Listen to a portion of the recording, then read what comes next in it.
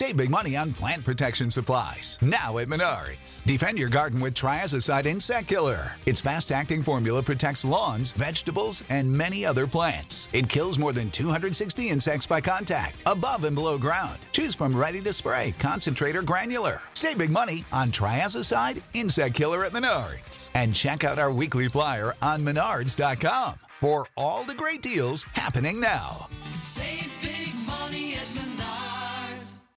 When you drive a vehicle so reliable it's backed by a 10-year, 100,000-mile limited warranty, you stop thinking about what you can't do and start doing what you never thought possible. Visit your local Kia dealer today to see what you're capable of in a vehicle that inspires confidence around every corner.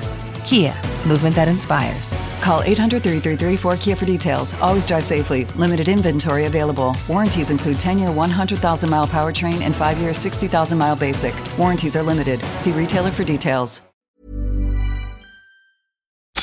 You're listening to C103's Cork Today podcast. Phone and text lines are currently closed. As we welcome you along to the programme after a bank holiday weekend. And I'm just seeing what's coming through, breaking on the news wires, is that the former Taoiseach John Bruton has died. It's the statement that's been issued by Fine Gael.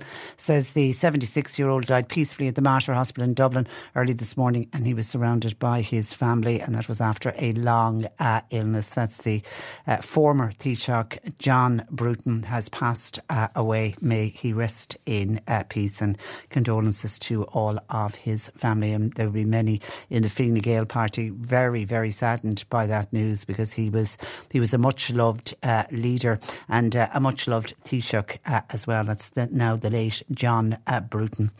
0818 103 103. And just when I was looking at the weather forecast there, we've got a wet day ahead. And at the weekend I noticed it was lovely to see daffodils are starting to bloom, and I spotted some snowdrops as well. And you think, oh, it's a great sign that spring is on the way. And after celebrating St. Bridget's Day, and we'd been talking last week about the 1st of February being the first of spring and everybody looking forward to saying goodbye to the winter. Well, nobody has told the weather that it's goodbye to winter, because it's certainly not over. And Met Éireann are forecasting for this week a mix of rain, sleet and even snow as we move through the week. And as I say, today is a very wet day. But what's going to happen later on, when that rain clears southwards this afternoon, the temperatures are going to start to drop, and icy conditions then are forecast for this evening. Now, they're saying most areas will be dry, but wintry showers are going to take over overnight. Frost and ice as well, as temperatures fall to between -2 and +2 degrees. So I imagine we'll be out de-icing the cars tomorrow, because frosty and icy conditions for Wednesday. It will be dry, but with frosty and icy conditions. And on Thursday, rain and sleet will move further north, and then that will clear to scattered showers in the south. So a couple of cold, chilly days ahead. Wrap up warm. 0818 103 103. Our lines are open, and no surprise to read a study in the Irish Independent today that they've conducted that shows that more than 2 out of 3 GPs in rural Ireland are no longer taking on new patients. And depending on where you are in the country and what GP you are assigned to, some people are waiting up to 2 weeks for an appointment. I say no surprise, because we've been talking about the problems trying to access GPs, particularly in rural areas, either when somebody moves to an area and they're trying to sign up with a GP, and we're constantly hearing about people who are very frustrated trying to get an appointment to see their local doctor. So this finding this was a survey that they conducted amongst registered GPs nationwide. It showed more than half the GPs saying they simply cannot accept any new patients. With many, they already say they're literally balancing lengthy books with long waiting lists, but the numbers rise and are even higher in rural areas. 32% of practices outside of the main cities are open to taking on new patients, but that's compared with over 50% if you're in an urban area, if you're in the city. While exceptions can be made, many practices say that they're simply not in the position to take on a new patient unless they fall within their catchment area, or if they fit another criteria, with decisions now are being made on a case-by-case basis by the GP. Did we ever see that we would be in a position in this country where you could not register with a GP in your area? Waiting times for an appointment. Now that differs greatly depending on where you are in the country, but it also differs greatly between urban areas and rural areas. On average, for example, patients in Dublin can be seen on the same day as a request for an appointment, while those looking to book a non-urgent appointment in other parts of the country could in some cases be waiting 2 weeks. And it is most common that people across the country will see their GP within a week from the time of calling for we're talking about non-urgent appointments.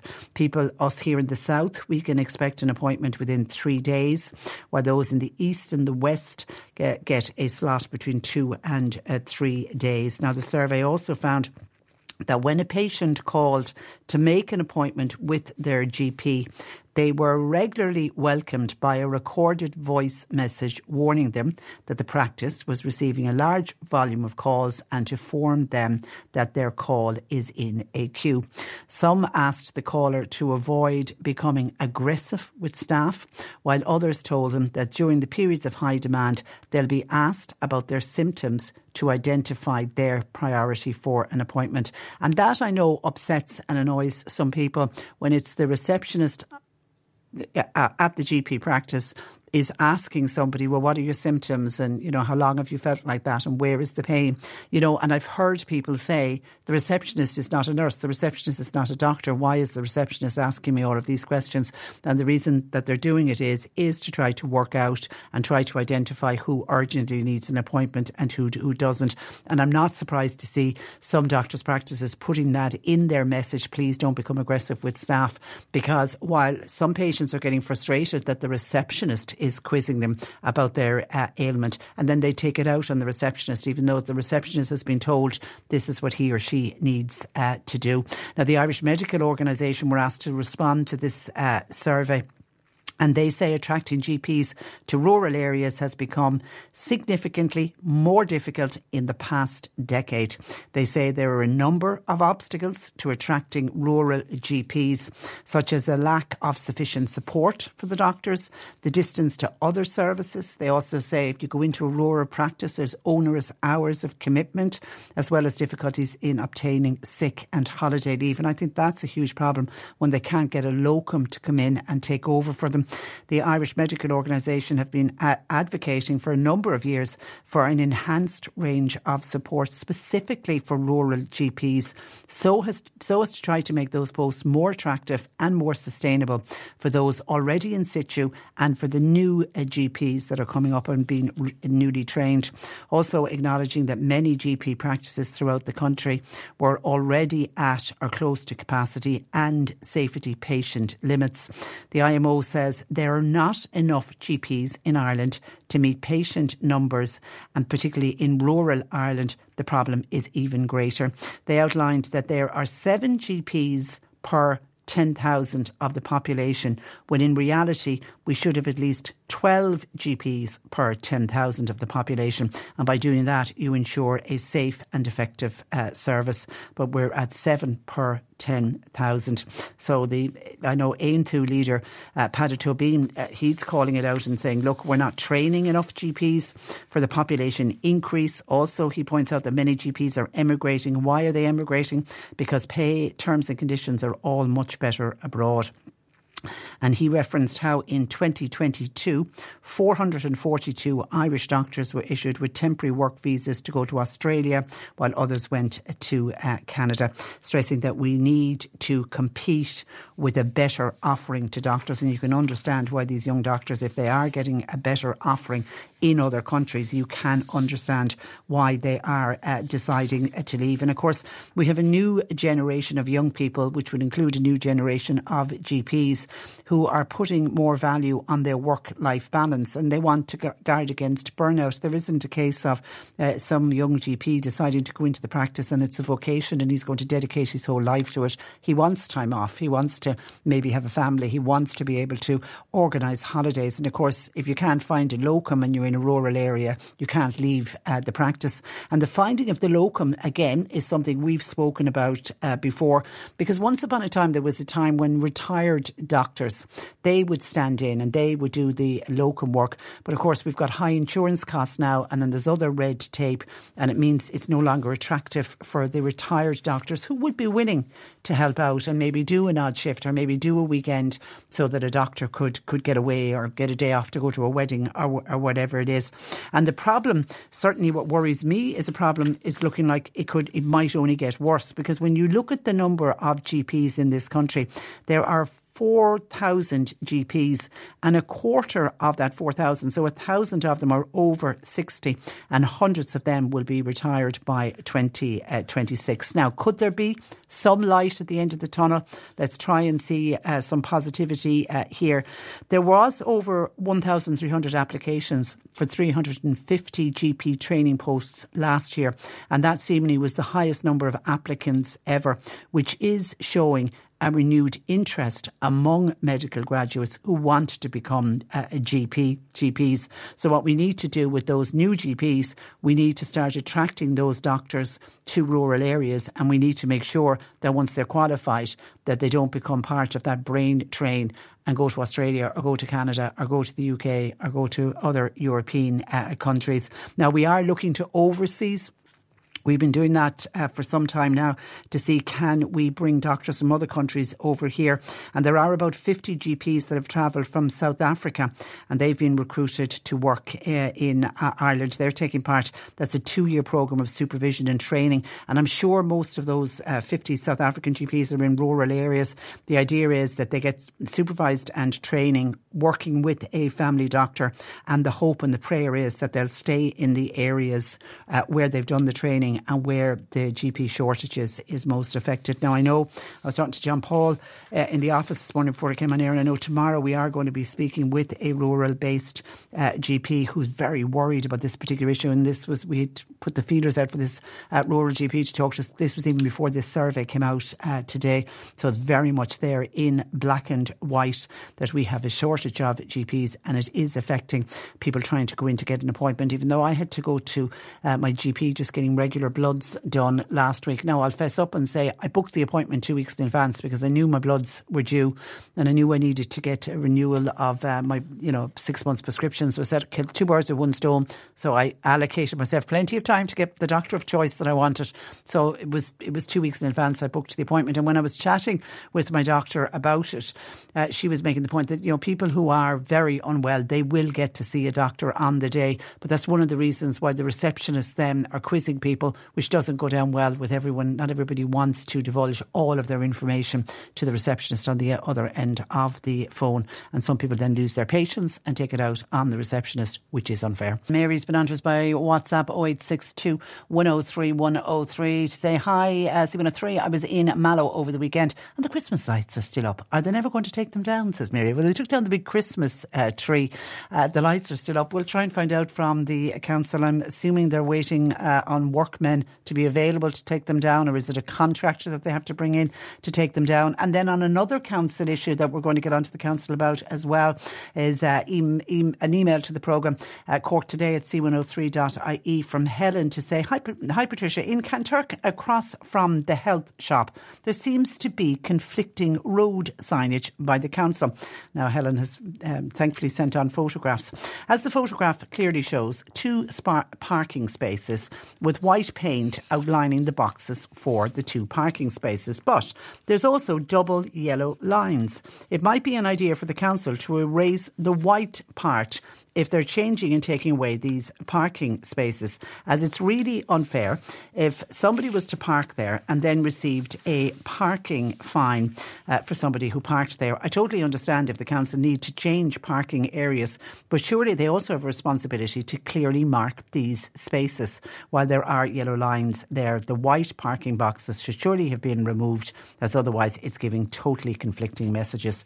Photos below taken I would assume this was yesterday, because the email came in yesterday. And you can see it's right opposite the New Leaf, that wonderful health store in Kanturk. And there are yellow lines, but you can see the white lines for two parking spaces. Now, the white lines are a little bit faded, even though the yellow lines are a bit faded as well. I'm assuming at one stage it obviously was parking, and then they decided to put in double yellow lines to stop people parking there. But yeah, and I know the point you're making is they're going to confuse people because it looks like there's parking spaces, but then surely as soon as you would see double yellow lines, I wouldn't park anywhere near double yellow lines, that surely as soon as you see that you would know not to park there. But look, we'll get on to the council and ask them, can they get out please and remove the white lines for fear that it will cause confusion.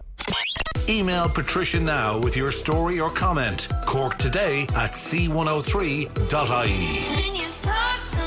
Cork Today on C103. Now, at last month's full council meeting of Cork County Council, one West Cork councillor put forward a passionate plea to ask the government to reduce the VAT rate for businesses in the hospitality and tourism sector. To explain why, Fine Gael councillor Marie O'Sullivan, who also runs a cafe, Salve's Cafe in Kinsale, joins me this morning. Good morning to you, Marie. Good morning, Patricia, and a very good morning from a wild and windy Kinsale this morning. We're certainly on the wild Atlantic Way this morning. But still a beautiful place to be. And thankful to be here. Yeah. And I would like to thank you for allowing me to speak about this issue this morning. Well, it's my pleasure. Now, you're because obviously you're coming at this from your own personal experience as well as wearing your councillor hat. The VAT rate went back up to 13.5% from 9%. How does that increase affect a cafe like yours? Well, I suppose, look, I'm very lucky in that I work an awful lot with the locals. So it basically means that it's increased our VAT by 50%. Now, that's an awful lot at the moment, because anybody in this business will know the margins are very little. And the cost of business has increased so much, your margins are even tighter. So what happens if we increase our prices, we're not going to have bums on seats. Yeah. So what's going to happen is people, instead of coming in and sitting down in a cafe, they're going to go to the deli counter and get it there and take it away. So it's a really concerning situation, because I suppose looking at my own place where I work an awful lot with the locals, and it's a social gathering as well as everything else. So you're taking, if I close, I'm taking that away from people.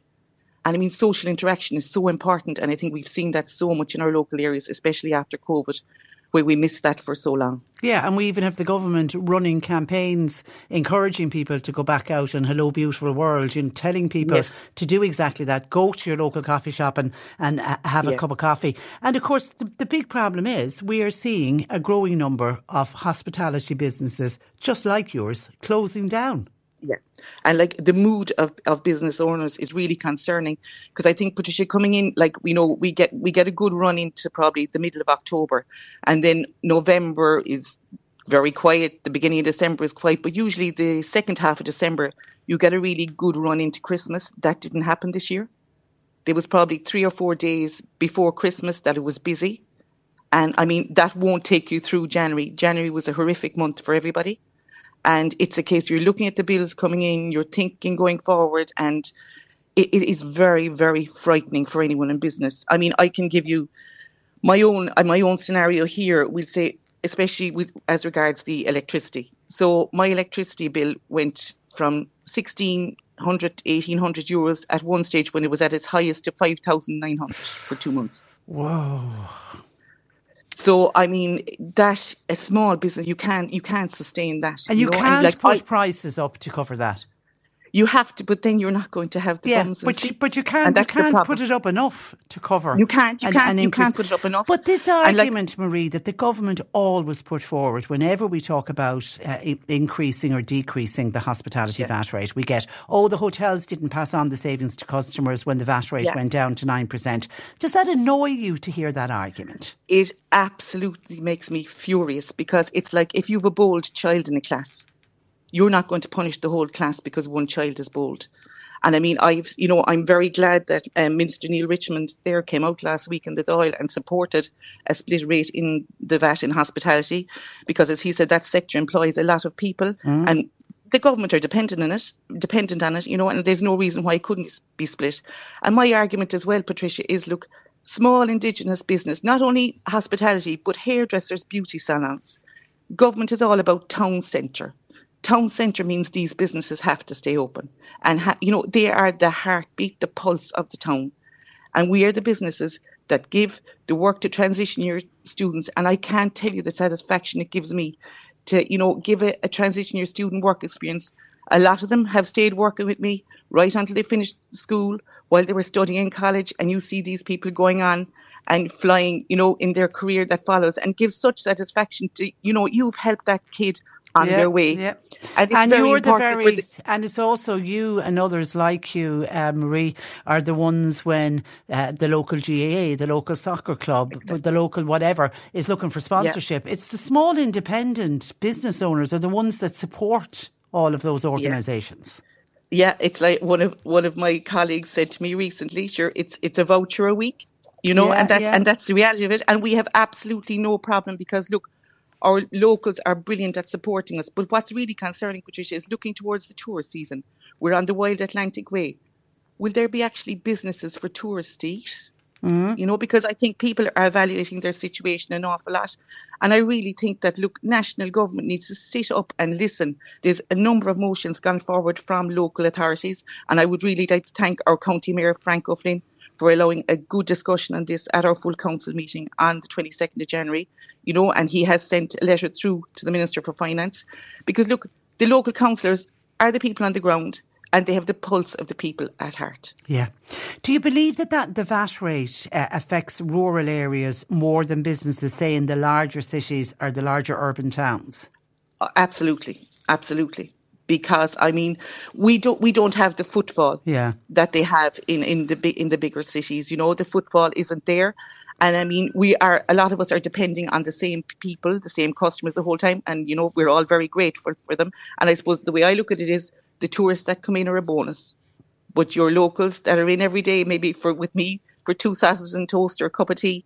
You're so delighted to see them every day, and we appreciate their support very much. Well done, well done. Were you surprised by the support you got from the councillors? Because I was reading the report from the meeting. It came right across the county for your motion. It did. No, I was, I was overwhelmed by the support, and I would really like to thank all my colleagues.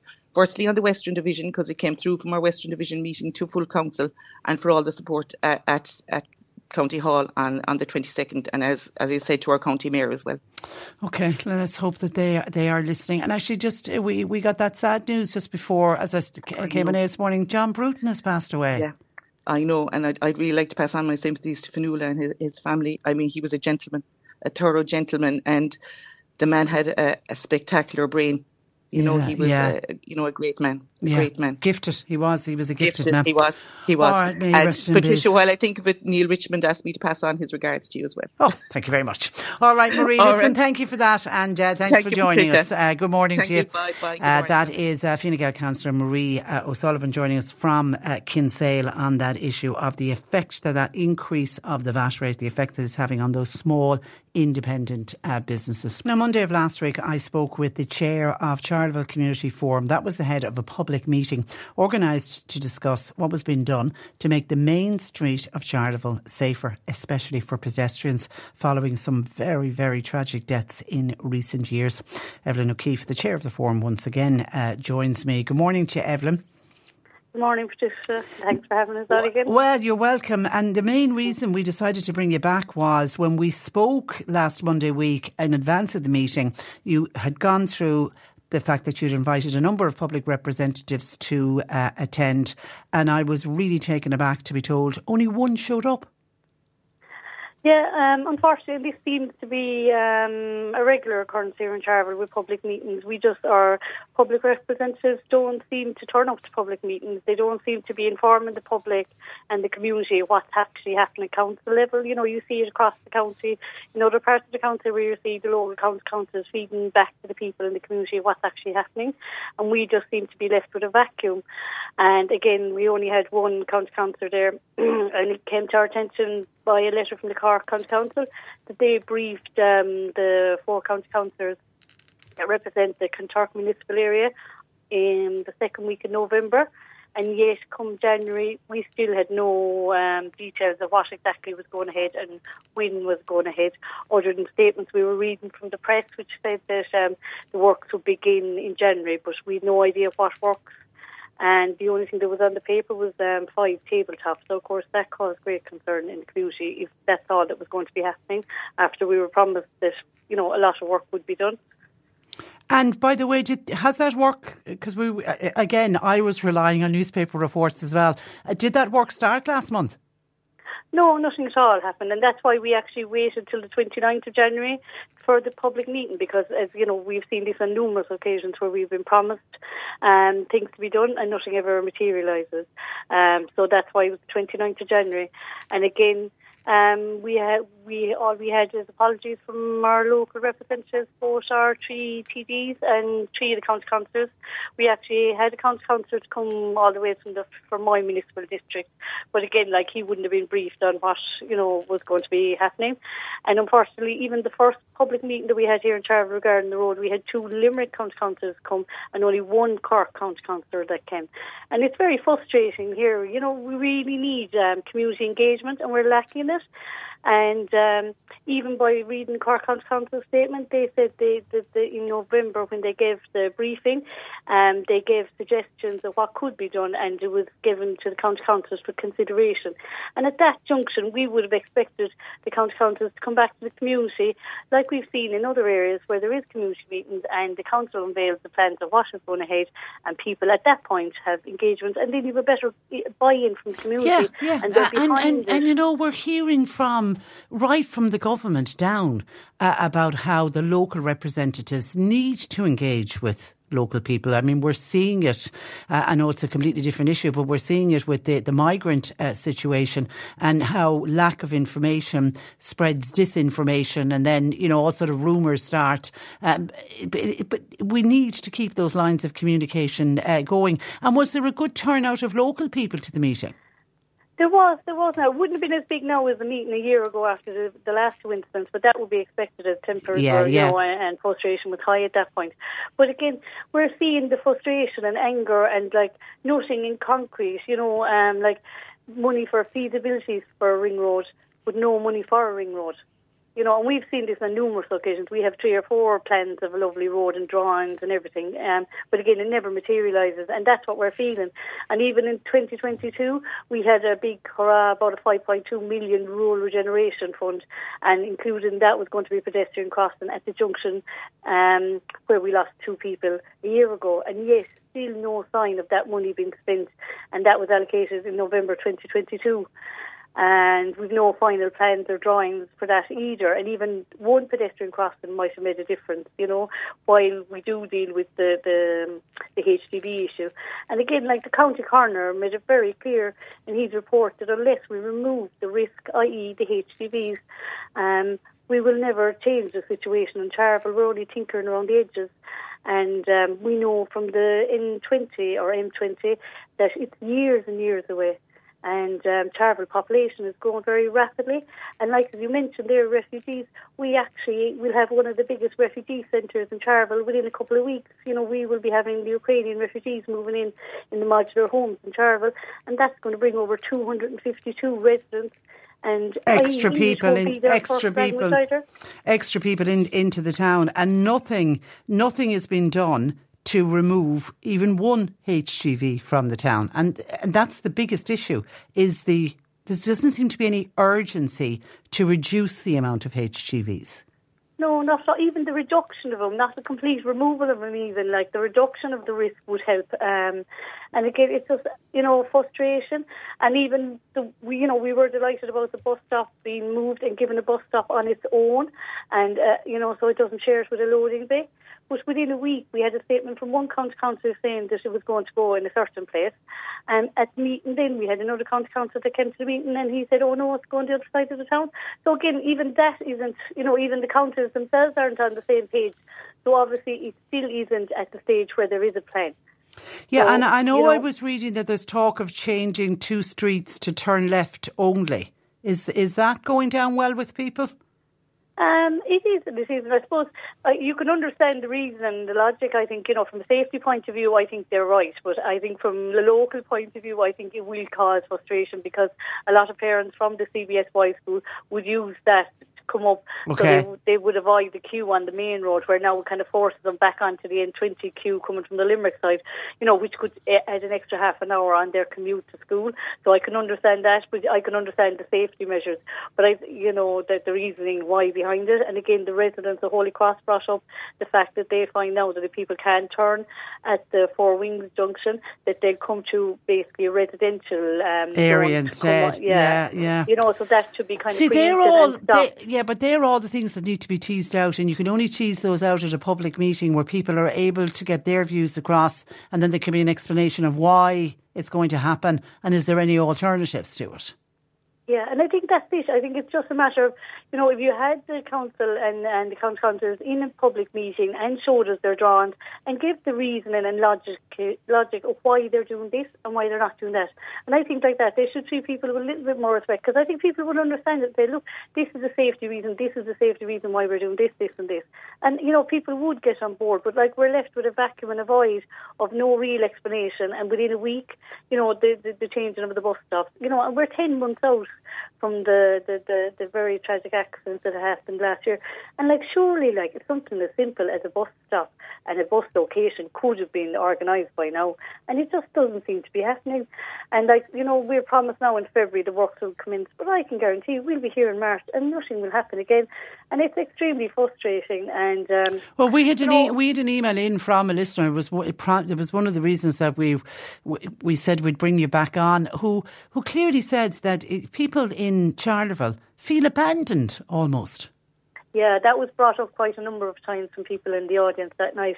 They just feel that we're lacking infrastructure completely for the last 20 years. When we just look across the county border in Patrickswell, where they have 4 bus stops, and you see across, in Camalloch, where they have a brand new schools and brand new fire station and lovely pedestrian crossings.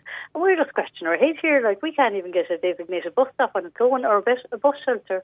So we just, and when you look at the BallymacGurk roundabout situation there, that had to become the worst junction in the country before something was done. And we're in the same municipal district, and again we're seeing it. We're nearly one of the worst streets in Ireland for pedestrian deaths, and it's something we don't want. And one or two more deaths here in our main street, and people just won't come in, and that'll have an awful knock-on effect on businesses. It already is. People are choosing not to come into Charleville, and that's not what anybody wants.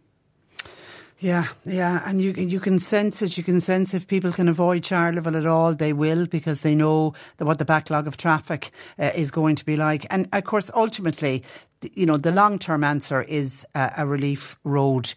But Evelyn, do you believe you'll see a relief road in our own lifetime? I don't know. I hope so. That's what we're fighting for. But realistically, we're talking about the M20 for 20 years. And it's we're getting all these great announcements, and we're getting lovely drawings, and we have a lovely website for the N20 and the M20. But again, the millions and millions that have been pumped into this over the last 20 years, we would have had a lovely ring road years ago, and God only knows how many lives we would have saved. So how did you, where do we go from here? The Charleville Community Forum, do you hope to meet with, say, executive of Cork County Council, maybe meet with members of Transport Infrastructure Ireland? Can that be on the cards for you? Yeah, well, what we've asked is the only county council that was there that night. We've asked them to That's go back. Ian Doyle, by the way. We should call out Ian for attending. Okay, you've asked Ian to do what? We've asked them to put a motion into Cork County Council to communicate and engage with the community in relation to the road safety measures, because, on the night he talked about phase 1, phase 2, phase 3, but we have no idea what are in any of those phases, and when they're happening. So if we knew they were happening or when they were happening, or if there was any issues that maybe is blocking one thing from happening, maybe like that the community can get involved and help it move on to the next junction, So we've asked them to put a motion to engage with the community on the issue of the road safety measures as soon as possible.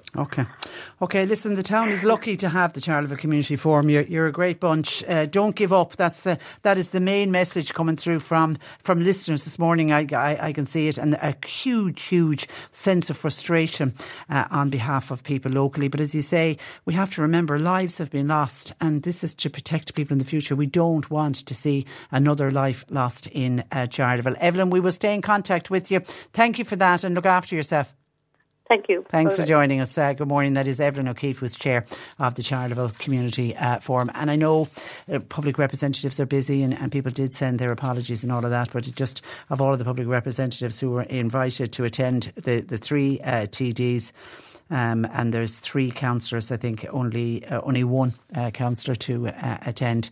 It just seems really, really unfortunate. And I can understand that sense that, and we got it in a fantastic email that came into us last week, just that sense of people feeling almost abandoned in Charleville, as if they're left to themselves to sort out these problems. And of course they can't. 0818 103 103. John Paul and James taking your calls today. And by the way, just to follow on from Councillor Marie O'Sullivan, who joined us a couple of moments ago when she was talking about the VAT rate, and she was talking about her own Salvi's Cafe in Kinsale. Jennifer was on to say, Councillor Marie O'Sullivan, with her cafe in Kinsale, she has a breakfast club for elderly people. I'm telling you, says Jennifer, that breakfast club has saved lives. She's one of the kindest, most caring people you'll ever meet. Isn't that lovely? I hope Marie is listening and she gets to hear that message. That is really, really nice. And then on the flip side, with everything going up and the cost of business going up, which was what Marie was explaining to us, John is pointing out at his local cafe they were charging €3.90 for a large cappuccino. This week it's gone up to $4.40, an increase of 50 cents. John thinks that's a disgrace. I won't pay that for a cappuccino. It's daylight robbery. But John, that's exactly the point that Marie is trying to make out. I mean, Marie was speaking about her electricity bill has gone from $1,600 to $5,400. The cost of doing business has gone up, and then their VAT rate has gone up by 50%.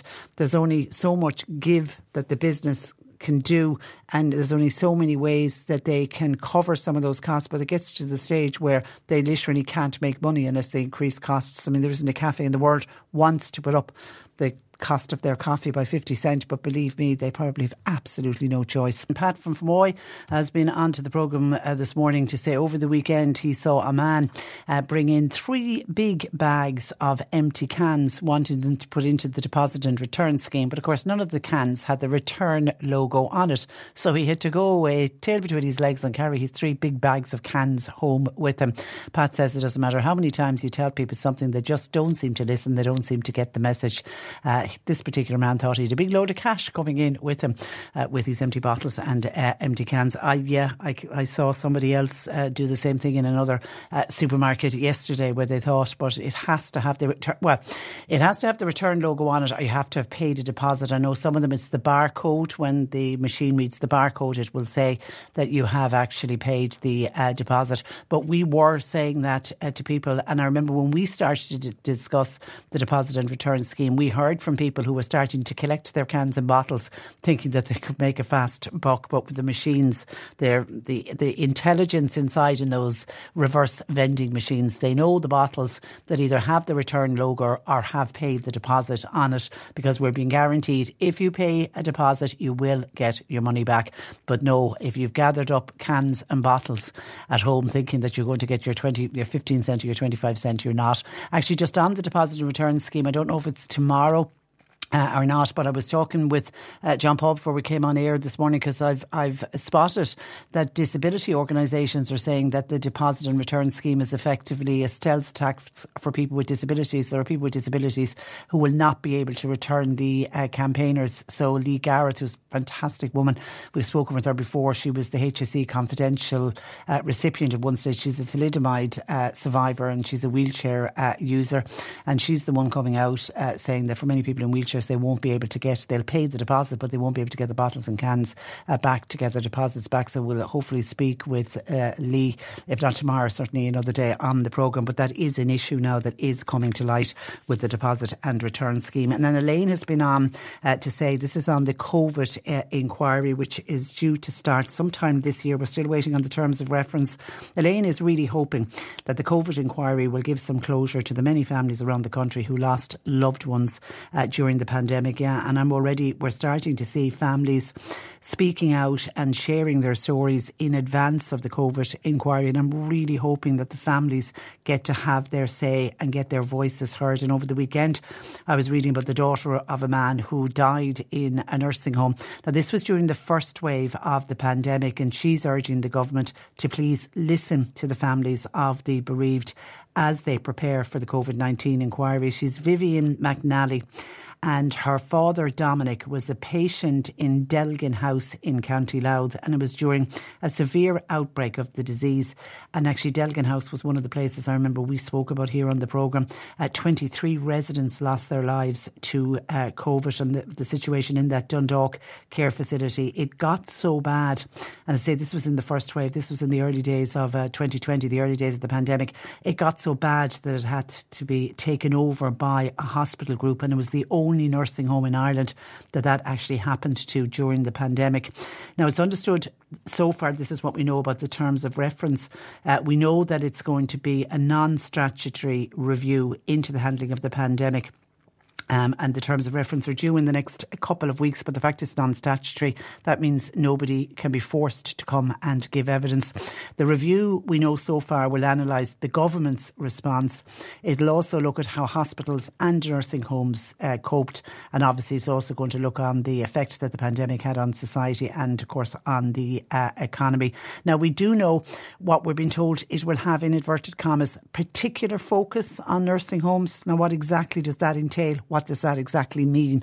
And I think for the families of loved ones who lost loved ones in those nursing homes, the particular focus for them is going to be the loss of their loved ones. Now, Mr. McAnally, along with other, Miss Vivian, along with other family members who lost loved ones, now calling on the government to ensure they will be able to participate in the review proceedings, that there will be powers to compel witnesses, power to compel documents, and the proceedings are held in public. I think the fact it's non-statutory, it's not going to have power to compel witnesses unless that changes between now and when we get the terms of reference. She said so much has been brushed under the carpet. There's now a responsibility on everyone, but especially those in power, to unveil the truth so that the many mistakes that were made will be avoided into the future, and to make sure that they'll never happen again. She says none of this will bring our loved ones back, but what we can do is we can honour their memories by ensuring that none of them died in vain. She said we must fight for justice. We must be the voices of those who are no longer here to be heard. Now, her dad, Dominic, was a brewery worker. He was a sportsman. He won cross-country running medals. Now, he had been living with dementia in Delgan House, and he'd been living there for over 2 years before his death, and he died in April of 2020.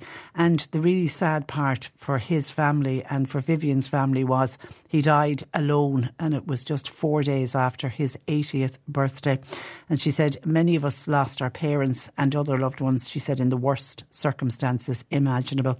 She said, I found my father lying dead in his bed, because obviously the family were contacted, and then she went in, and she said he had been there for hours all on his own. And she said one member of staff said to her, they're dropping like flies. She said things like that she's never going to be able to forget. She said we couldn't protect our family members when they needed us. She said I wouldn't wish this on my worst enemy. What we do now, however, is shine a light on what was going on back then. She said a public inquiry is the only way we will get you the truth about what happened to our loved ones. Vivian McAnally, who's been campaigning for answers about what happened in Delgan, a nursing home, for over 3 years, said she still struggles thinking about how much her father must have suffered in those final days. And she said due to staff sickness at the home, there was only 2 nurses at the time looking after up to 71 patients. She said the conditions were awful. She said my father was completely isolated from his loved ones. She said it felt like a perfect storm. Everything that could go wrong did go wrong. And she lost her beloved father, and that's just so wrong. But then to get the call and to go back in, and you know, she gets back in then when she couldn't get in to see him when he was alive, and she gets to see him lying dead where he'd been for a number of hours. Truly, truly tragic. So let's hope, as I say, a number of those families are starting to speak out, and I think if enough of them do speak out, I think the government, as they're putting the terms of reference together, will have to listen and will have to make sure that their voices are included, and not only included but heard as part of our COVID inquiry. 0818 103 103, our lines are open. C103 Jobs. Medical administrator / receptionist is required. It's for a busy GP practice in Newmarket. Now, previous experience in medical admin would be an advantage, although it's not essential. CVs please to Elaine at aptrasnamc.com. Healthcare assistance with QQI or FETEC Level 5 in older persons care, wanted for Nazareth House in Mallow. Now, experience in older persons, palliative and dementia care would be an advantage. CVs to hr.mallow@nazarethcare.com. Meals on Wheels in Mallow are looking for a cook. Now, you'll be required to work 2 to 3 days per week. The contact is Eleanor at 087 289 1641. And Rota Industries, they're in the North Cork area. They're looking for service engineer, full-time position. CVs please to Julie at rota.ie. You'll find all the details and more job opportunities by going online now. Just go to c103.ie/jobs for more. This is C103. Cork Today on C103. With McCarthy Insurance Group, proud sponsors of the Cork GAA Club Football Leagues and Championships. Want great advice? You know who to talk to. cmig.ie. Now, today is the 6th of February and today is Safer Internet Day. It's celebrated in approximately 180 countries worldwide, and it's become a landmark event in the online safety calendar. So, to discuss why a day like this is important and how we can all use the internet more safely, I'm joined by Avril Ronan. Now, Avril is Project Manager of Internet Safety at Trend Micro Global. Good morning to Avril. Good morning. Thank you for having me on this morning. Well, you're very welcome. Now, the internet, we all know, is an absolutely wonderful tool.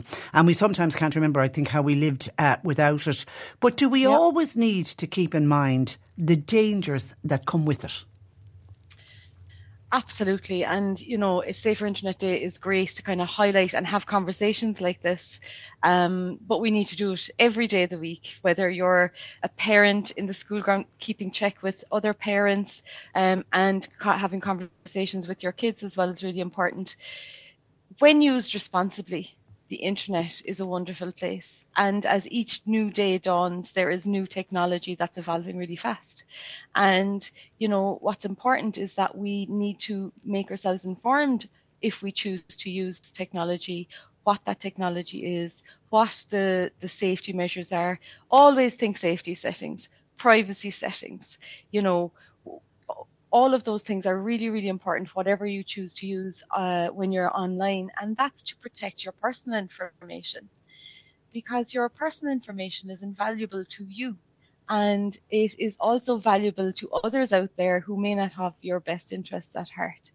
And that's why, you know, at Trend Micro, we do a lot of education and community for years. This is our 16th year now. Well done. Well done.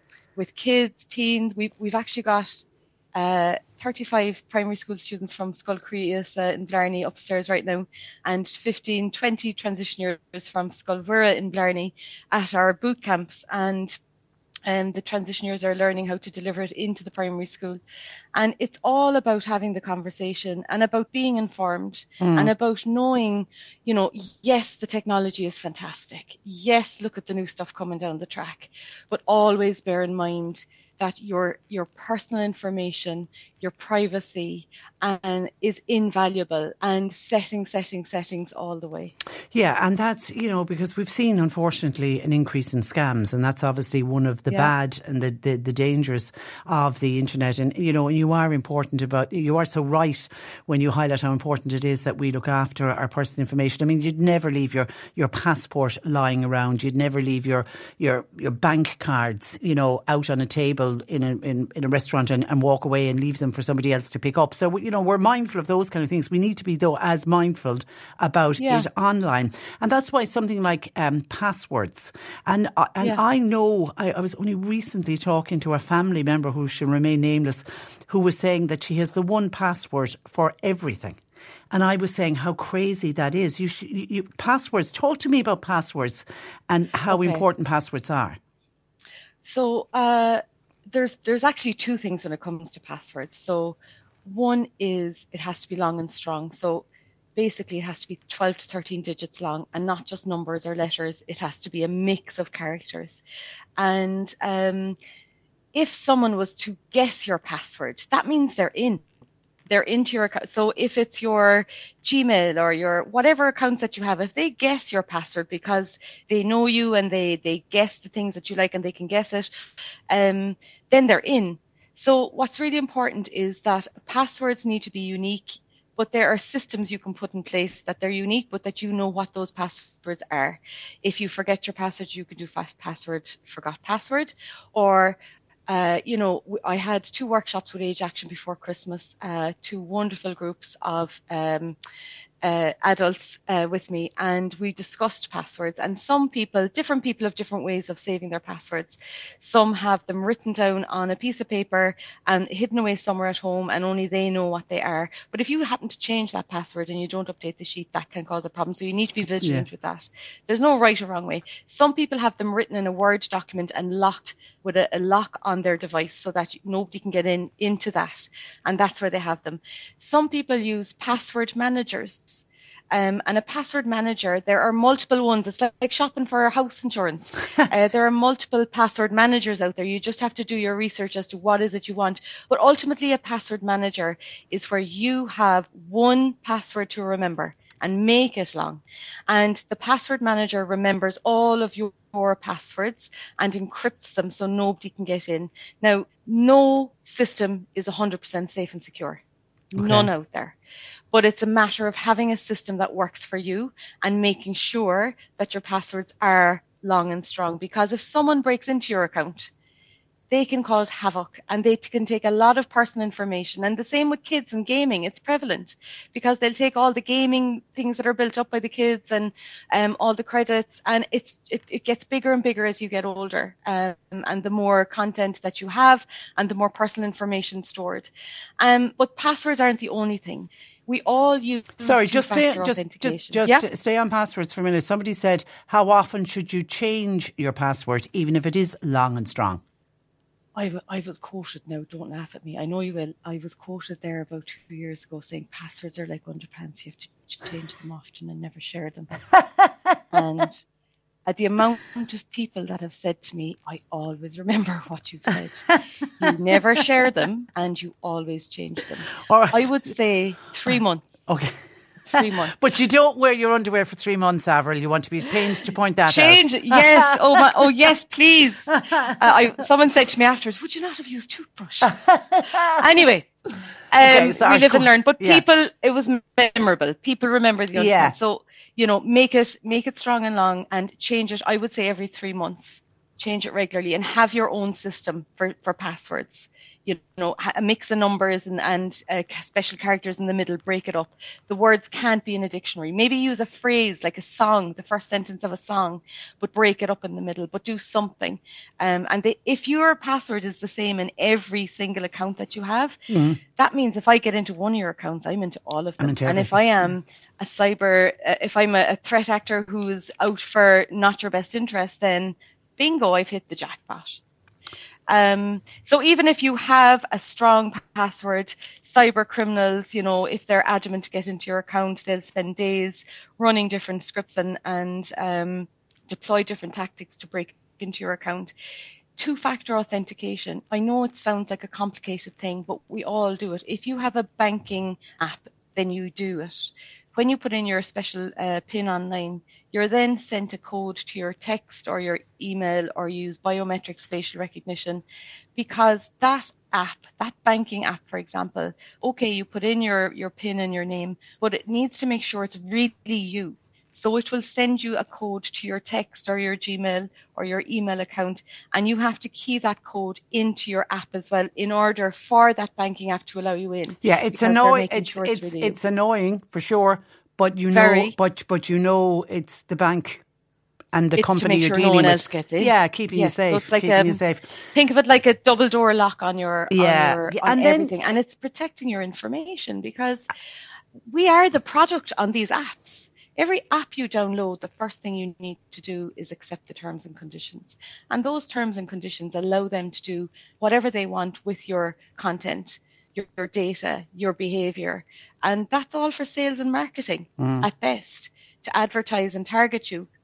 And it's sold on to other third-party companies. So when you download an app and you accept those terms and conditions, you own everything that you do there, but you're allowing them to do whatever they want with it.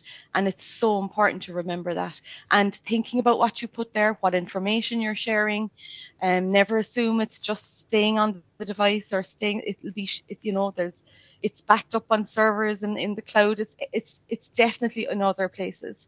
So strong passwords and having that two-factor. You just go into your settings and you'll find it under security.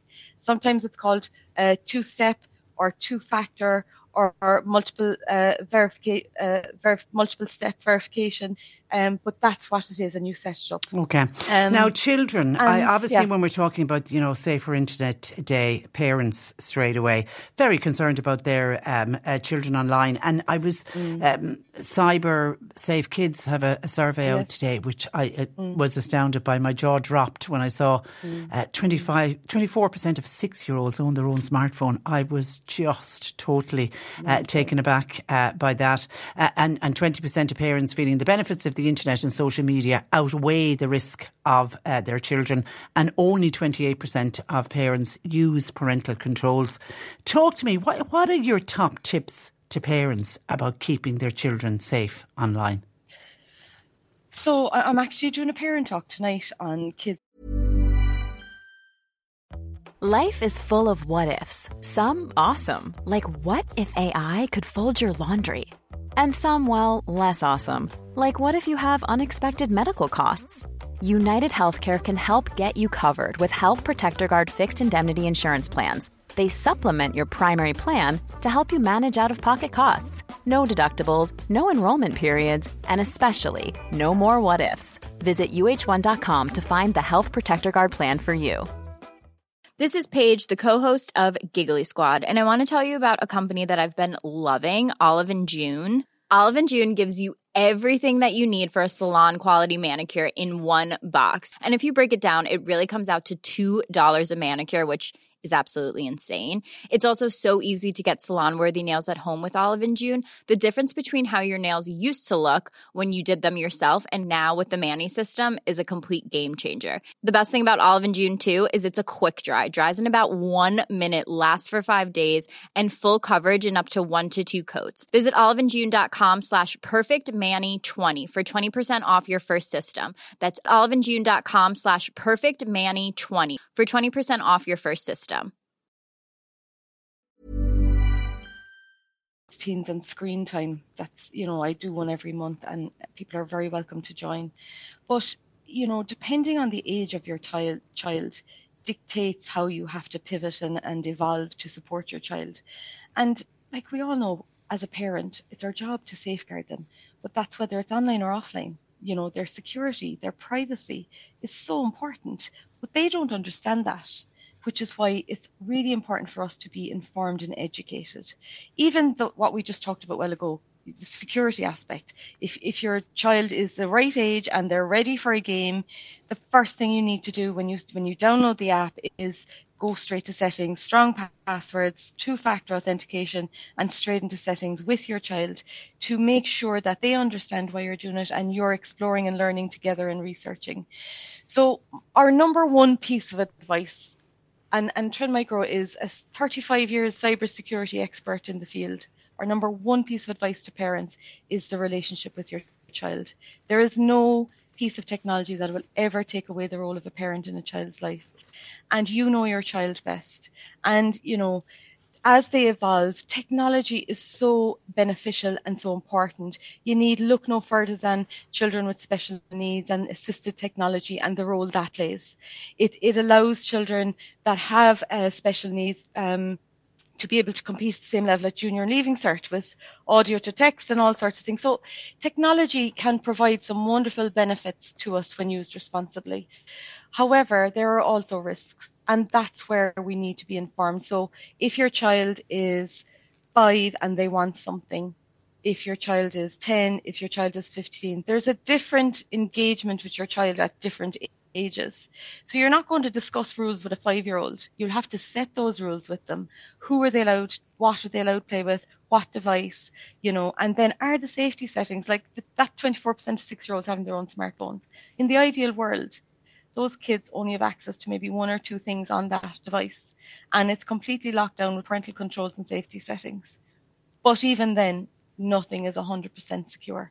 So you need to always be having your eye over them, watching them, keeping an eye on what they're doing, listening to what's going on, and having the conversation with them every step of the way. Growing up with your child online, you have to do the time. You have to put in that time. So the relationship with your child is the first thing. All the tech tools, all the settings, that's there to support you and complement you in your role as a parent with your child. And through that relationship with your child, and listen, I know more than anyone else, as your child gets older into teenage years, they're exploring, they're challenging, they're rebelling, but they do need boundaries set, and they do need those limits. And you are the parent. And this, and you're going to get the argument.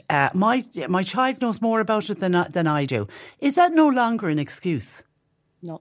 You cannot outsource this to somebody else. Yeah. I've done parent talks where at the end of the parent talk, I've had parents come up to me and hand me devices and ask me to set them up.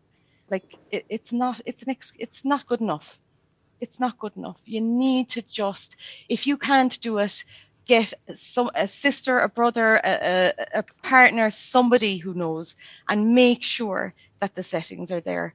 But the relationship, you and I can have conversations with kids, teens, they're upstairs now at the moment having it, and they want to talk about the internet. You want them to be savvy. You don't want them falling for a scam and giving all their game credit away. You want them to be savvy and smart when they're online, so that by the time they reach 18, they're off with their own devices, and they know the first thing they download is they go straight to settings. They know when they read a really alluring headline online, they know this could be possibly misinformation. I need to do some research before I believe this, not to mind pass it on to anyone else, because it could be harmful. We need all of these conversations with kids, and the best way to do it is around the dinner table. Yeah. No devices. Yeah, no devices. No devices. But and actually, on the no devices, somebody says, how do you strike a healthy balance if you feel your child is spending too much time online? Now, that's the problem that a lot of parents will be nodding and saying, yeah, that's the issue in our house. What's too much time online?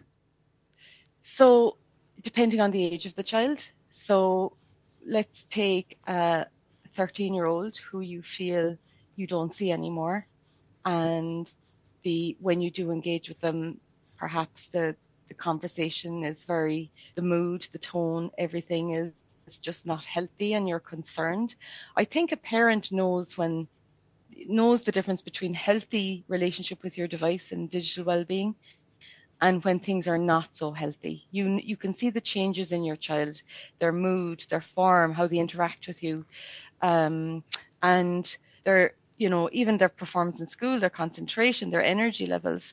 And that's the red flag for you to say, okay, we need to sit down. And I would recommend that you sit down and, if you do have a partner, to sit down with your child. And, it can't be in the height of an argument about the device. It cannot be. So it has to be in a place where it's relaxed, there's no drama, and you sit down and talk to them, ask that the device is not in the room, and talk to them about what you're observing, the behaviours you're seeing, how much you love them, how much you care about them, and the concern you have. And, we've got some amazing research that I'm going to actually share tonight as well, on, what teens think about their device time, what young people think about their device time, and the impact it's having on them. And sleep is so important, because if you don't get enough sleep, it impacts your mood, it impacts your diet, you'll eat sugar and rubbish, it impacts your concentration. If you can't concentrate, you start eating more sugar. It impacts your anxiety levels. If you're anxious, it makes your anxiety worse. So the lack of sleep, and if you're on your device, that is really serious. So talking to your child about that is really, really important, to highlight what you're seeing and to ask them how they feel about it, so that you're talking together, they're being heard, as well as it's not and a you're one-way being heard. conversation. Yeah. And you're being heard. This, I suppose, is the and first finding generation. a middle ground. This is the first generation that's grown up. They've never known anything else but technology. Yes, and the statistics I have for tonight, 70% of teens, when they look at parental rules set by parents, 70% of them feel that they are of benefit to them, and that they're reasonable. Children want those boundaries. They need boundaries. But that survey I referenced earlier, 45% of children aged 10 are allowed to use their smartphone in their bedrooms without any parental control. Yeah, and I know from I was on the board of Save a Safe Kids. They're an amazing organisation, and they do annual research every year. 31% have unrestricted access to the online world. It's crazy. That means 31% of children in Ireland are not monitored online. That means they have access to absolutely everything you can imagine. And that is worrying. Now, in screen time, would you believe you don't have to buy anything? If you have an Android device or an Apple device or, Microsoft, whatever devices you have, there are settings in there. There are parental controls in there.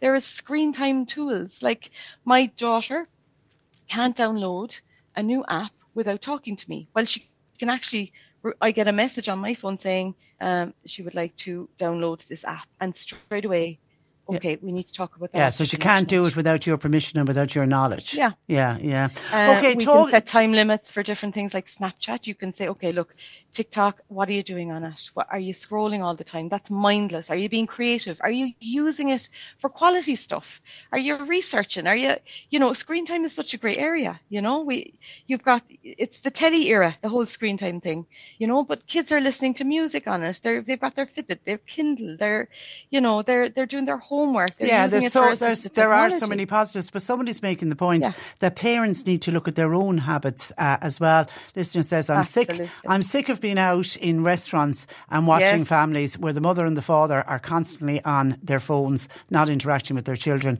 Children learn by what they see, which is not only that, I've seen a table of 8, and all of them had devices, and there was no conversation. Yeah, it drives me nuts. I think it's an easy one. You can have screen-free mealtimes. If it's hard to get mealtimes at some stage, sometimes in the week, but screen-free mealtimes, no devices, and also a screen-free night, a green night. It's not about getting them off it; it's about getting them on something else. Yeah. And what are the things they love around it? I mean, throw them into every sport you can imagine. Just get them active and moving and doing different things. Okay. Keep them busy. Okay, now you've just to finish off, tell me about this free. The webinar you're hosting tonight is free, so anybody listening, everything we do for parents and kids. Well done. So, who is it aimed at, and how do people register? Parents, educators, trendmicro.com/internet-safety. Just go to the events page for Ireland. I think I can send you I think I sent it actually on to John Paul already. The link, okay, if you can share that out somehow for parents. But it's trendmicro.com/internet-safety, and go to the events page and you just register, and it'll be recorded as well, and it'll be hosted on that very same page. So if you're busy tonight, you can just watch it back, and it's being done with sign language as well, Irish Sign Language, to support. I saw that. I saw it, and well done on that. That's it's great. An excellent initiative for families whose ISL is their first language. So well done. An opportunity for people to ask questions after it. Absolutely. So right. I've got 1 hour. Can you imagine? I could talk for 5 weeks about every different topic. So an hour of talk time for me, imparting as much as I can to you, everything from just some data, evidence-based research, and then practical tips. And then I have some demonstrations on what screen time looks like on an iOS, what it looks like on screen time on YouTube, what on Android devices, on TikTok and Snapchat. But then I stop after the hour and it's a half an hour. I will stay as long as there's questions. Brilliant. Trendmicro.com. Avril, pleasure as always to talk to you. Thank you for that. And no doubt we'll speak again.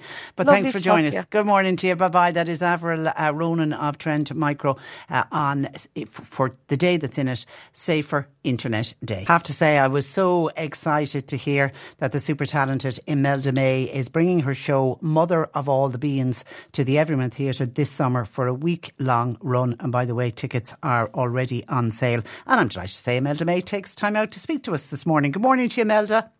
Good morning, Patricia. How are you? I'm very good, and I've got to fess up at the very start because I've been warned not to fangirl you, but I'm a huge fan of yours, so I was quite excited all weekend that I'd be talking to you today. Now, I'm delighted.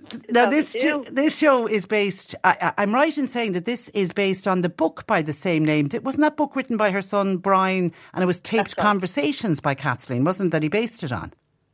That's right. So he recorded her and wrote a book based upon that, and then Peter Sheridan has written this beautiful play based on the book. So the words that I'm speaking within this play, they're not picked out of the air. They're her words. They're her stories. You know, so that's lovely for me to be able to tell her story. Something very special about that. Yeah. And how much did you know about Kathleen Bean before you came to this production? Not enough.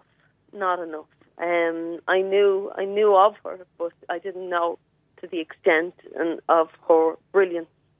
And I want everybody to see this play because you'll fall in love with Kathleen the way I have done. She's just an incredible woman, and then you realise why Brendan was so brilliant, you know, and her family, their incredible family. So, you know, often it'll be the mammy, and we never hear about them. And she's just like her brother was Paddy Carney, wrote the national anthem. She used to be hanging out with and was really good friends. And some say had a little fling. They certainly had a little graw. Anyway, they certainly had a graw with her and Michael Collins. She hung around. She worked for Maud Gonne, Constance Markievicz got her the job with Maud Gonne. She used to chat with James Joyce's Nora Barnacle. He used to tell her everything. So she's all these things, but she also lived through like First World War, Second World War, Easter Rebellion, Civil War, while trying to raise a family, and was raised herself in an orphanage. Yeah, and, I didn't realise until I was reading about her over the weekend. She spent 6 years in Goldenbridge orphanage, and she attributes that she became an avid reader while she was there. She became an avid reader, yeah, and she said herself, she didn't see the outside from the day she went in until Christmas Eve. God help her. And she was there her mother said they were going to be there for a little while, and they ended up there for years and years and years, and they never saw outside. And that was her beginnings, you know. And then she had her own family, but she was feisty, you know, and funny. So the story is great, and it's her resilience as a mother as well, raising all the children. You know, and while our husbands were sometimes locked up, she was married a couple of times. So she's just brilliant and full of life and full of love, and love to sing songs. So I break into song in this play, not because it's a musical, but because that's what Kathleen did. She'd tell you a story, and in the record, she just breaks into song, you know, for a song that matches the story she's telling. So that's what I do within this play. I keep talking and then breaking into song. And because it's a one-woman play, I'm kind of acting out all the different characters, and so it comes to life. Is that daunting to be on stage on your own? Yes. Yes. I don't do things by halves. I jumped in the deep end, you know. I got great advice from my friend Lisa Dwan, a great actress, and she does a lot of Samuel Beckett stuff. She plays one-woman shows, and she said, you really took the bull by the horn, didn't you, by jumping straight in. And it's daunting having to learn like an hour and 40 minutes of dialogue. And I look like a mad woman walking around trying to learn. It took me months to learn it. And every time I was in the car, on the plane, walking the dog, I'm just chatting away to myself. It brought you back to school when we used to have to learn off all the poems, the poetry. I saw on a poster that Rosaline Lenihan, she also helped out with this production. No, not so much. She did the original play, and so and that was, I think, 35 years ago. So I'm delighted to bring it back. Delighted that I was asked to do this. Yeah, Peter is a phenomenal writer, and he's a great storyteller, and a great director as well. As he's directed me really, really well, and we worked really well together. But his storytelling is phenomenal. Would you like to have met Kathleen Behan? Oh my God, yes. Yeah. But I feel weirdly that I know her.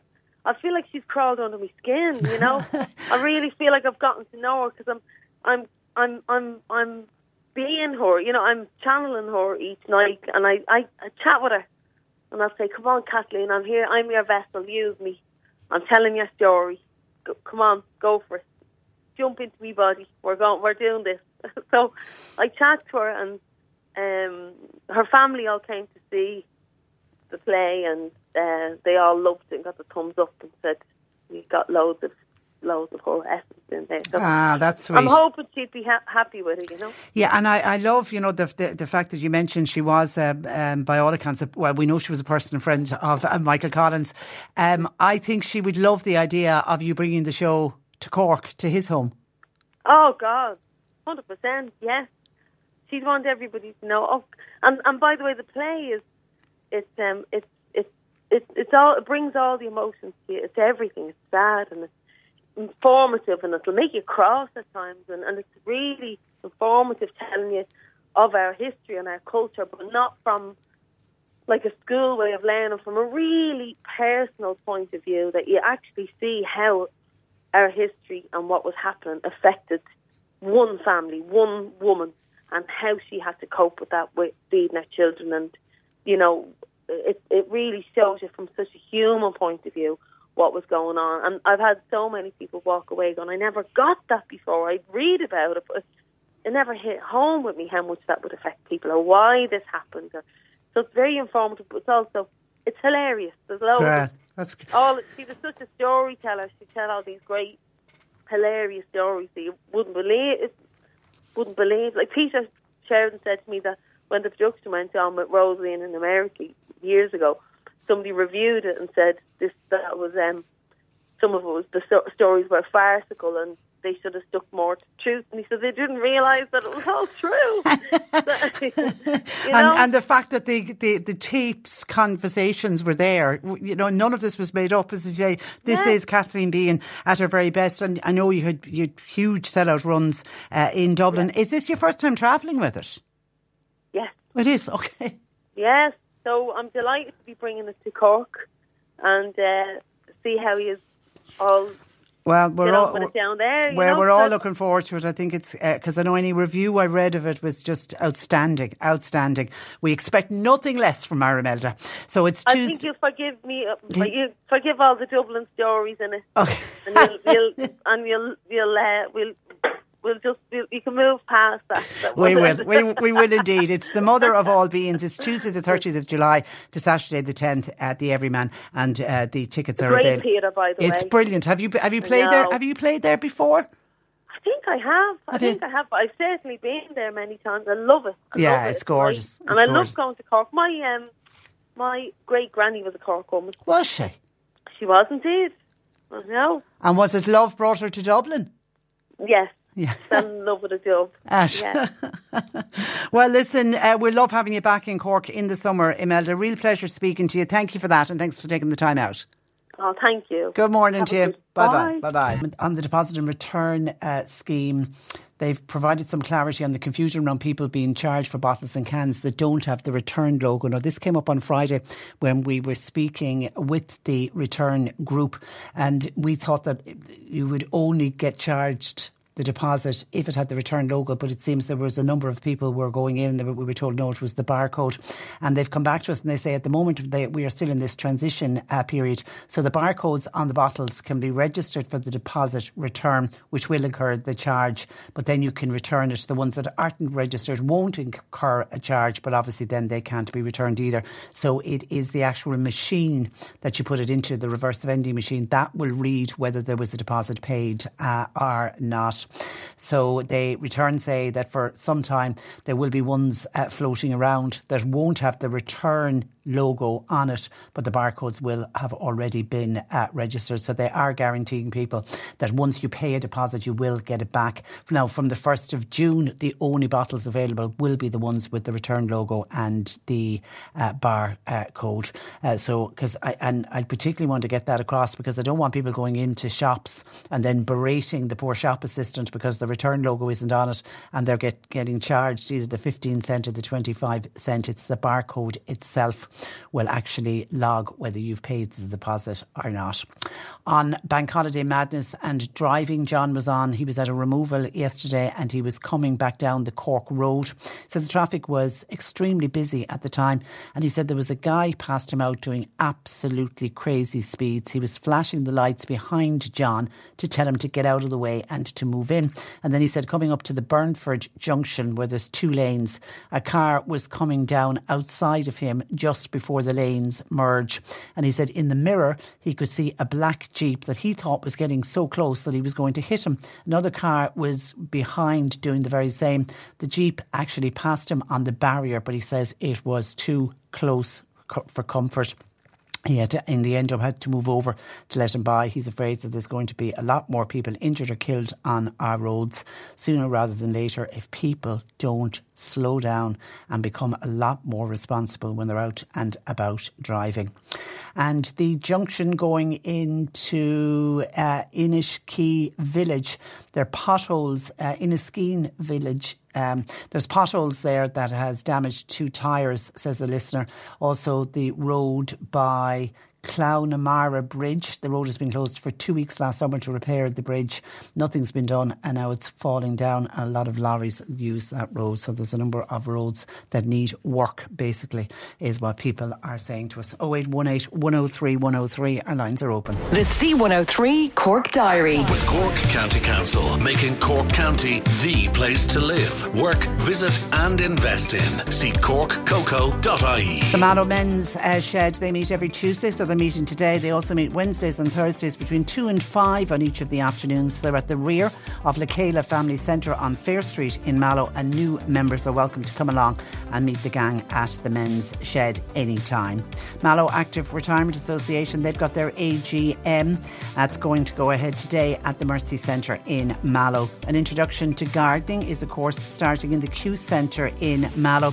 Now it starts on Tuesday the 20th of February and it will continue every Tuesday from 10 a.m. to 12:30. If you'd like to register, you can contact Brendan Glynn on 022 55452. Shanballymore Bingo is on tonight at 8. That's in Shanballymore Community Centre, while Bantier Bingo is cancelled tonight, and that's as a mark of respect to their chairman Dan Toomey on the sad passing of his wife Margaret. May she rest in peace. Cork Today on C103. With McCarthy Insurance Group, proud sponsors of the Cork GAA Club Football Leagues and Championships. Want great advice? You know who to talk to. CMIG.ie. Earlier today, the former Taoiseach and former leader of Fine Gael, John Bruton, has died aged 76 following, according to his family, a long illness. He was elected to the Dáil to represent Meath in 1969. He was Taoiseach from 1994 to 1997, where of course led the Rainbow Coalition government of Fine Gael, Labour and the Democratic Left. He was leader of Fine Gael from 1990 up to the 31st of January 2001. Now, he was re-elected to the Dáil in May of 2002, but then resigned his seat in October of 2004 and was appointed as the US ambassador to the United States the following month. To remember John Bruton, I'm joined by 2 local Fine Gael TDs, and they join me to share their memories this morning. Michael Creed for Cork North West and David Stanton of Cork East. Good afternoon, gentlemen. You're welcome. Hello. Michael, if I can start with you. I mean, you were first elected in 1989, which would have been just a year before John Bruton took over as leader of Fine Gael. Was he someone who was very influential in your earlier career? Yeah, influential and in some ways, given the giant that he was of domestic and indeed international politics, but certainly within Fine Gael, a giant, almost an intimidatory figure for somebody starting off in politics. John was, as all the tributes that have been paid to him, was quite the colossus. This bubbling fountain of intellectual ability, applying that to the daily challenges of politics. Some people have this perception, I suppose, of John Bruton as, the archetypical Fine Gael privilege, but nothing could be further from the truth. He was old-fashioned and decent in his politics, always seeking to apply the resources of the state to the betterment of his citizens, and it was a privilege to have known him, and my deepest sympathy to Fionnuala and his family, and indeed to our colleague Richard Bruton on their loss. Yeah, and it's interesting when you say the perception of him, because he came across almost as being very conservative, but you reckon that wasn't the case? Well, certainly in my experience of him, it wasn't. But I suppose I'm aware of that public perception for whatever reason. But certainly, John was an ideas man. He was open to innovation, to new thinking, and wasn't ideologically hidebound as the typical, I suppose, lazy caricature of Fine Gael sometimes suggests that we're kind of in that ideological position on the political spectrum.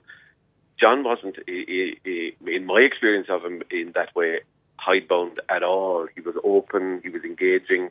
If he had a fault, it was sometimes in those engagements that you had with him. He felt he almost always had to win the argument. And sometimes it was about taking on new ideas, which he was always open to. But he was a vigorous debater and used that skill to assimilate new ideas and new politics. I sometimes think of people like him and others of previous generations in politics, how the TikTok generation would have suited or not. Certainly John was old-fashioned and decent as well, in the sense of engaging with local people, giving time to people. And sometimes I think our politics today is somewhat poorer for the influence of social media and TikTok, and how it has fueled the demise of that kind of decency and engagement. I saw another one of your former Fine Gael leaders, Alan Duke, described John Bruton. He had a fountain of good ideas. He says you could disagree with him and not have a row, but he was in a hurry to get things done. Yeah, he had apart from his intellectual energy, he had almost this physical constant motion as well, and the combined effect of all of it was quite a sight to behold. And certainly for somebody starting out in politics, as I said earlier, he was a colossus. He was inspiring as well, and we don't say lightly that we won't see the likes of him again, but he was unique, certainly. Let me bring in David Stanton, Fine Gael TD for Cork East. Good morning, David. Morning. You were elected in 1997, which would have been just as John Bruton was coming out of the Rainbow government, which was a very tight election. For John Bruton, it wasn't that bad an election in that they gained 9 seats, but of course it was Labour that got decimated. What were the early days like for you under John Bruton? Yeah, I remember the first day in the Dáil, we were on the opposition, or the government side for an hour. Then when we came back after lunch, it's been 14 years on the other side. As Michael has said, he was a bundle of energy, and even I saw him there a little while ago, and in the Dáil, he was walking on the corridors, and he would always walk very quickly. As Michael said as well, a huge intellect, always thinking very much European, very much into European integration, also a pacifist of the Redmondite tradition. He hated violence, couldn't stand violence at all of any sort, said it couldn't be justified. And you were talking there a while ago about the whole conservative nature, or rumour or portrait of him, but if you remember in 1995, his intervention got the divorce referendum over the line. Yeah.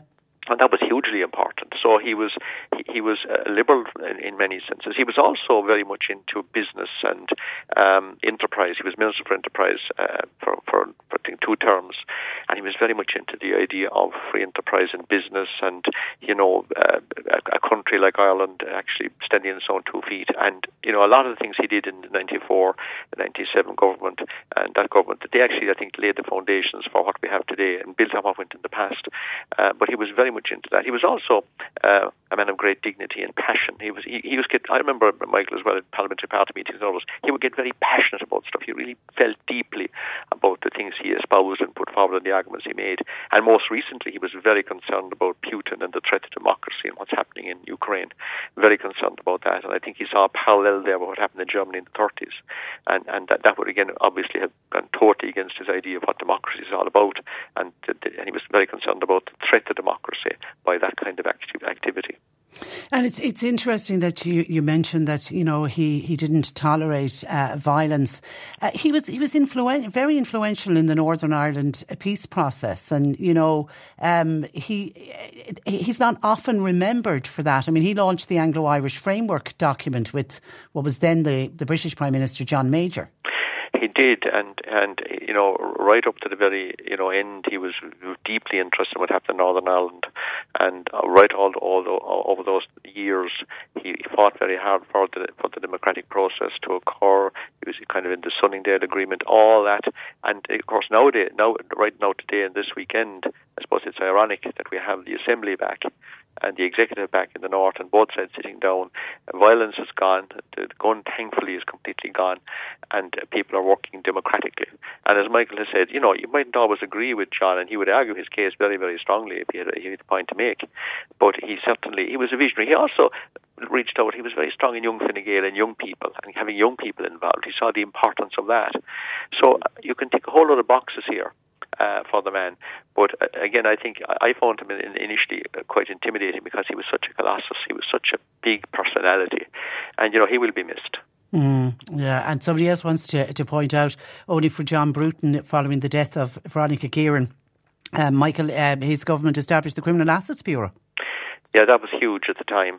He was totally against violence of any sort and crime, and that was a major shock. I remember it well because I think we were kind of, before the election occurred, that all that kind of happened, and it was a big event, and it was a tragic event. And of course, we must remember his family now as well. I work very closely with Richard at the moment, and as Michael said as well, and his wife and family and children, they will miss him hugely because overall, when someone passed away like this, it's a personal family issue as well, and we mustn't forget that. Yeah, and he presided over the first visit by a member of the British royal family, and obviously there's a lot of focus on King Charles at the moment. That was the first, I think, something nearly 100 years. It was, and on top of that, remember, he became UE ambassador to the United States, which was a first as well, and that was a very, very big and important position at the time. But he wanted dialogue, discussion, democracy. That was his kind of totally anti-violence. That was, I suppose, what I took from what he has to say, and I would totally agree with him on that. Okay, so Michael, how will you best remember the now late John Bruton? Well, I think it was interesting listening to David there, like the breadth of his contributions. But I think he was really driven by Ireland's place in the world and Ireland's place as functioning neighbours with the United Kingdom, and obviously Northern Ireland was a huge part of his political life and his commitment to progress there. It was interesting to see John Major and Bertie Ahern both acknowledging his pivotal role in the peace process. But I do think Ireland's place in the world and Ireland's place in the European Union in particular, and being able to stand on our own 2 feet in economic terms and in political terms was something that he personified through all his years in politics. We won't see his likes again. And David, finally to you, how will you best remember John Bruton? Well, I remember he came to Middleton when I started off in politics to officially open an office, and it was a huge day.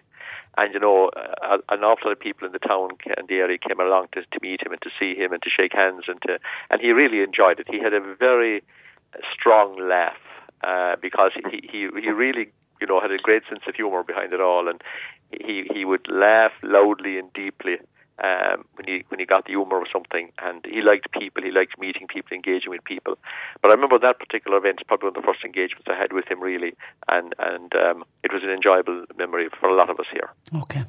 And as both of you said, we just pass our deepest sympathies to his wife Fionnuala, his brother Richard and the rest of the family. Listen, boys, thank you for that, and thanks for joining us on the programme. Thank you. Good morning to you both, or good afternoon. It's gone past 12. Michael Creed, Fine Gael TD for Cork North West, and David Stanton, Fine Gael TD for Cork East, as we remember the late John Bruton, who passed away today. May he rest in peace. Joe Heffernan joining us. Good afternoon to you, Joe. Good afternoon, Patricia. And did you have a nice bank holiday weekend? Very, very, very quiet. Basically had a good rest. Yeah. That was it. It seemed, I felt for me anyway yesterday, it just seemed such a strange bank holiday. Particularly, I was doing, some research for work today, and it just felt like the rest of the world was working and we weren't. It almost felt like I was on the dag from school, that I should have been in school, but I wasn't. I think it's just a bank holiday we need to get used to. Yeah. Okay, today we're going to talk about self-esteem and the benefits of having good self-esteem. And I'm very conscious of our own self-esteem, but also for parents listening, about instilling, it's probably one of the greatest gifts you can give your child, is to instill good self-esteem. So whenever we talk about self-esteem, you talk about the building blocks of self-esteem. Yeah. Well, the building blocks are, and we'll mention each one of them again, but a sense of security, a sense of identity, a sense of belonging, a sense of purpose, and a sense of competence. Now, the first one, a sense of security. I suppose like the word security suggests a feeling of safety. Many people, when they would mention a sense of security, the head would go to financial security. But I mean, do I feel secure in my job? Do I feel secure in my family? Do I feel secure in where I live? It has many branches, this sense of security. Yeah, it isn't just about how much money is in the bank. No, indeed. In fact, that would be down the line a bit, I think. The other ones would be more important. Feeling safe, feeling secure in one's life would have a much broader vista than just financial security. Indeed, yeah. Okay, and then move on then to identity. A sense of identity, like who am I? I remember chatting with someone many years ago, and they mentioned, I think they called it a SWOT analysis. Anyway, SWOT, and it was strengths, weaknesses, opportunities, and threats. Now, by threats, I presume it just means obstacles. Yeah. So, what are my strengths? What are my weaknesses? What opportunities have I to do A, B, or C? And what is a threat to getting those achieved or done? So, like, my strengths might be, one would list them, I get on well with people, I am able to assert myself, as we talked about last week. I'm able to express my opinion. I am kind to other people. That we would enumerate for ourselves and write them down, our strengths. Now, our weaknesses. our weaknesses might be, a lot of people would speak of shyness. Another weakness might be procrastination, meaning to do A, B, C, D, but not getting it done. Fear, worry, anxiety, these would weaken one's daily living. What can I do about them? So, and that would come up under purpose later on. So my strengths and my weaknesses, like who am I as a person? What am I good at? And what do I need to improve? Yeah, and the weaknesses can be improved on. Absolutely, yeah, without a doubt. So you go from identity to belonging. Are they similar? I think they would be very, very much. I mean, when we think about our identity, belonging definitely comes into it. I mean, my family, my relationship, my job, what I like, what I dislike. Some people are very outgoing and are great to join this or that or the other thing. Other people are more reclusive and prefer to pursue solitary, we'll say, hobbies or whatever. So my sense of belonging. Now, it doesn't necessarily mean that I'm a member of everything in the community. I could be a member of none of the organisations in a community, and I might still feel that I belong there. Yeah. And then purpose.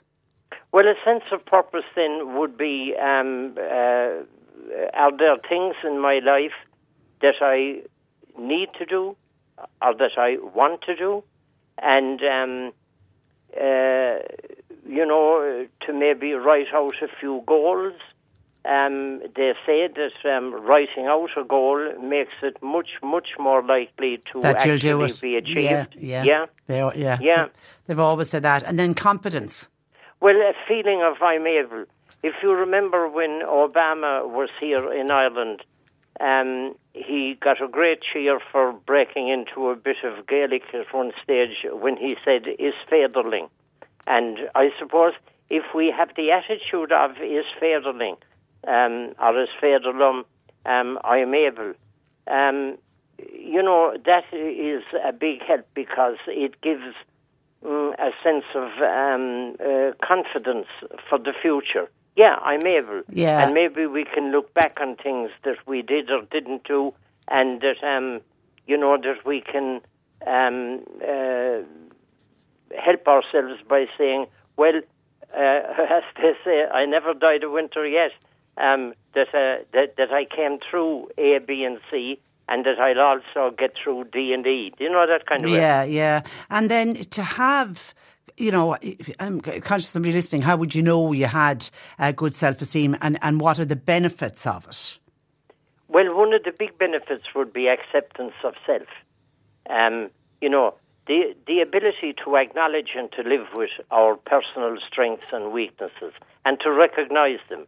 To be able to say, I'm good at that and I'm not so good at that, but I could get better at that. But, recognising our strengths and weaknesses. And maybe not leaping over a cliff and finding, no, I wasn't able to do that. I can't fly. Yeah. And then coming to terms with past behaviours. So I think we all need to be to do that. We all. They say that if I can remember it now, they say that every saint has a past. Yeah. And every sinner has a future.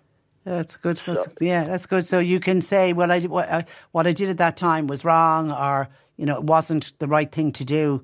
But you move on from it and you learn from it. Well, you try to accept it because, as the Serenity Prayer says, serenity to accept the things I cannot change, And in 99.999% of cases, we can't change the past. Maybe we can make a change in the present, but we can't change the past. And we need eventually to accept that. And that can be very tough. It's not easy to accept the past. And the next one then is feeling likeable. This is actually liking yourself. Is that what you're saying there? It is indeed. Feeling likeable. I suppose at the end of the day it means feeling like that you get on with people. Yeah, that you're not a bad person. No, and that, that you accept people as they are, unless that they're doing you a definite wrong, and that you accept yourself with, as we said before there, with our strengths and our weaknesses, and being able to acknowledge them and to a certain degree accept them. We have no trouble accepting our strengths, but maybe we need to have a look at weaknesses and to say, well, can I change that? And in many cases, we can. Yeah. Having a strong self of worth and of personal belonging. Yeah. Again now, being able to say, I'm okay, you're okay. We can go through a period in our lives when we're saying, I'm okay, you're not okay. We can go through a time when it's, I'm not okay, you're okay. And then we get to, I'm okay and you're okay. Yeah. But we accept ourselves and others with our strengths and weaknesses and those of others. And then being able to act independently and take responsibility for your own actions. I think that's a big one. Yeah, not to get into the blaming culture of whatever happens, if it's good, that's me, and if it's bad, it's someone else's fault, because that might just not necessarily be true. To take responsibility for our own actions, and to feel confident and empowered by the actions that we took that turned out to be good. That, we didn't always get it wrong. Indeed, we didn't. Being relaxed and able to manage stress. Now, a lot of people will be shaking their head on that one and saying, I did a lovely restorative yoga session on Friday for 2 hours, and it was all about being relaxed and managing stress. But I admit I really had to concentrate on the breathing and the relaxation. Now, I did get into it, but I had to work at it. Right, and you see, it's not natural to get into to practice the proper breathing and relaxation exercise. So we've to learn it, and then we've to practice it. And we've often spoken about the breathing down to the tummy, feeling the tummy expand, and then breathing out and letting the shoulders come down. I'd often practice that now in going to sleep. I find it helps an awful lot in just getting to sleep. And instead of thoughts about this, that and the other thing going through my head, I just would be thinking, of the breathing in, yeah. I'm breathing out. And it does, it completely blanks the mind. Being able to communicate your feelings. Somebody with high self-esteem is well able to do that. Yeah, and we spoke last week about assertiveness. Yeah. Being able to ask for what you want and being able to say no to what you don't want. That was very much what we spoke about last Tuesday. Yeah. And that ties in with, and then when need occurs, being able to ask somebody for help. Absolutely.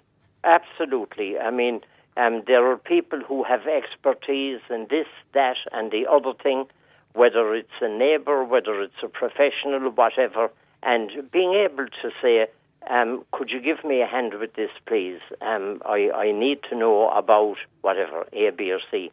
But being able to ask, I would have always found I had no problem asking for help in whatever. But some people apparently would find it difficult, would find it very difficult. Yeah, to and I know men find it difficult to ask for directions, whereas women will roll down the window straight away and ask for directions. But I remember in a town one time in France, there was a fellow driving me, And he kept on saying, don't ask, no, we won't ask for it. And in the finish, when we passed over this bridge for about the 6th time, I said, look, will you pull up and I'll ask? And it turned out where we were looking for was about 100 yards down and turned to the right. Yeah. Well, there's more arguments in a car between a male and a female, because the female wants to ask for directions and the man doesn't. They think they can always find it. Being happy and having a good sense of humour. I mean, people with good self-esteem, can save us all. Yeah, it can. You know, there's very few situations where there isn't some little nugget of humour to be found in it. And if we find that, it lightens the load. It does. Yeah. And then the final one is being proud of personal accomplishments, the very big ones, but also the very small ones. Absolutely. I mean, if you meant to do, we talked, or something came up recently about decluttering. And I mean, if we started and do a little bit, well then, being able to say, well done, yeah, good, Yeah. I started anyway. Then there are the big ones, like, succeeding in college, in getting one's degree, succeeding in getting a job after the leaving cert, succeeding in an apprenticeship. All of those things, they're big things in life, and I think we can be proud of them. Yeah.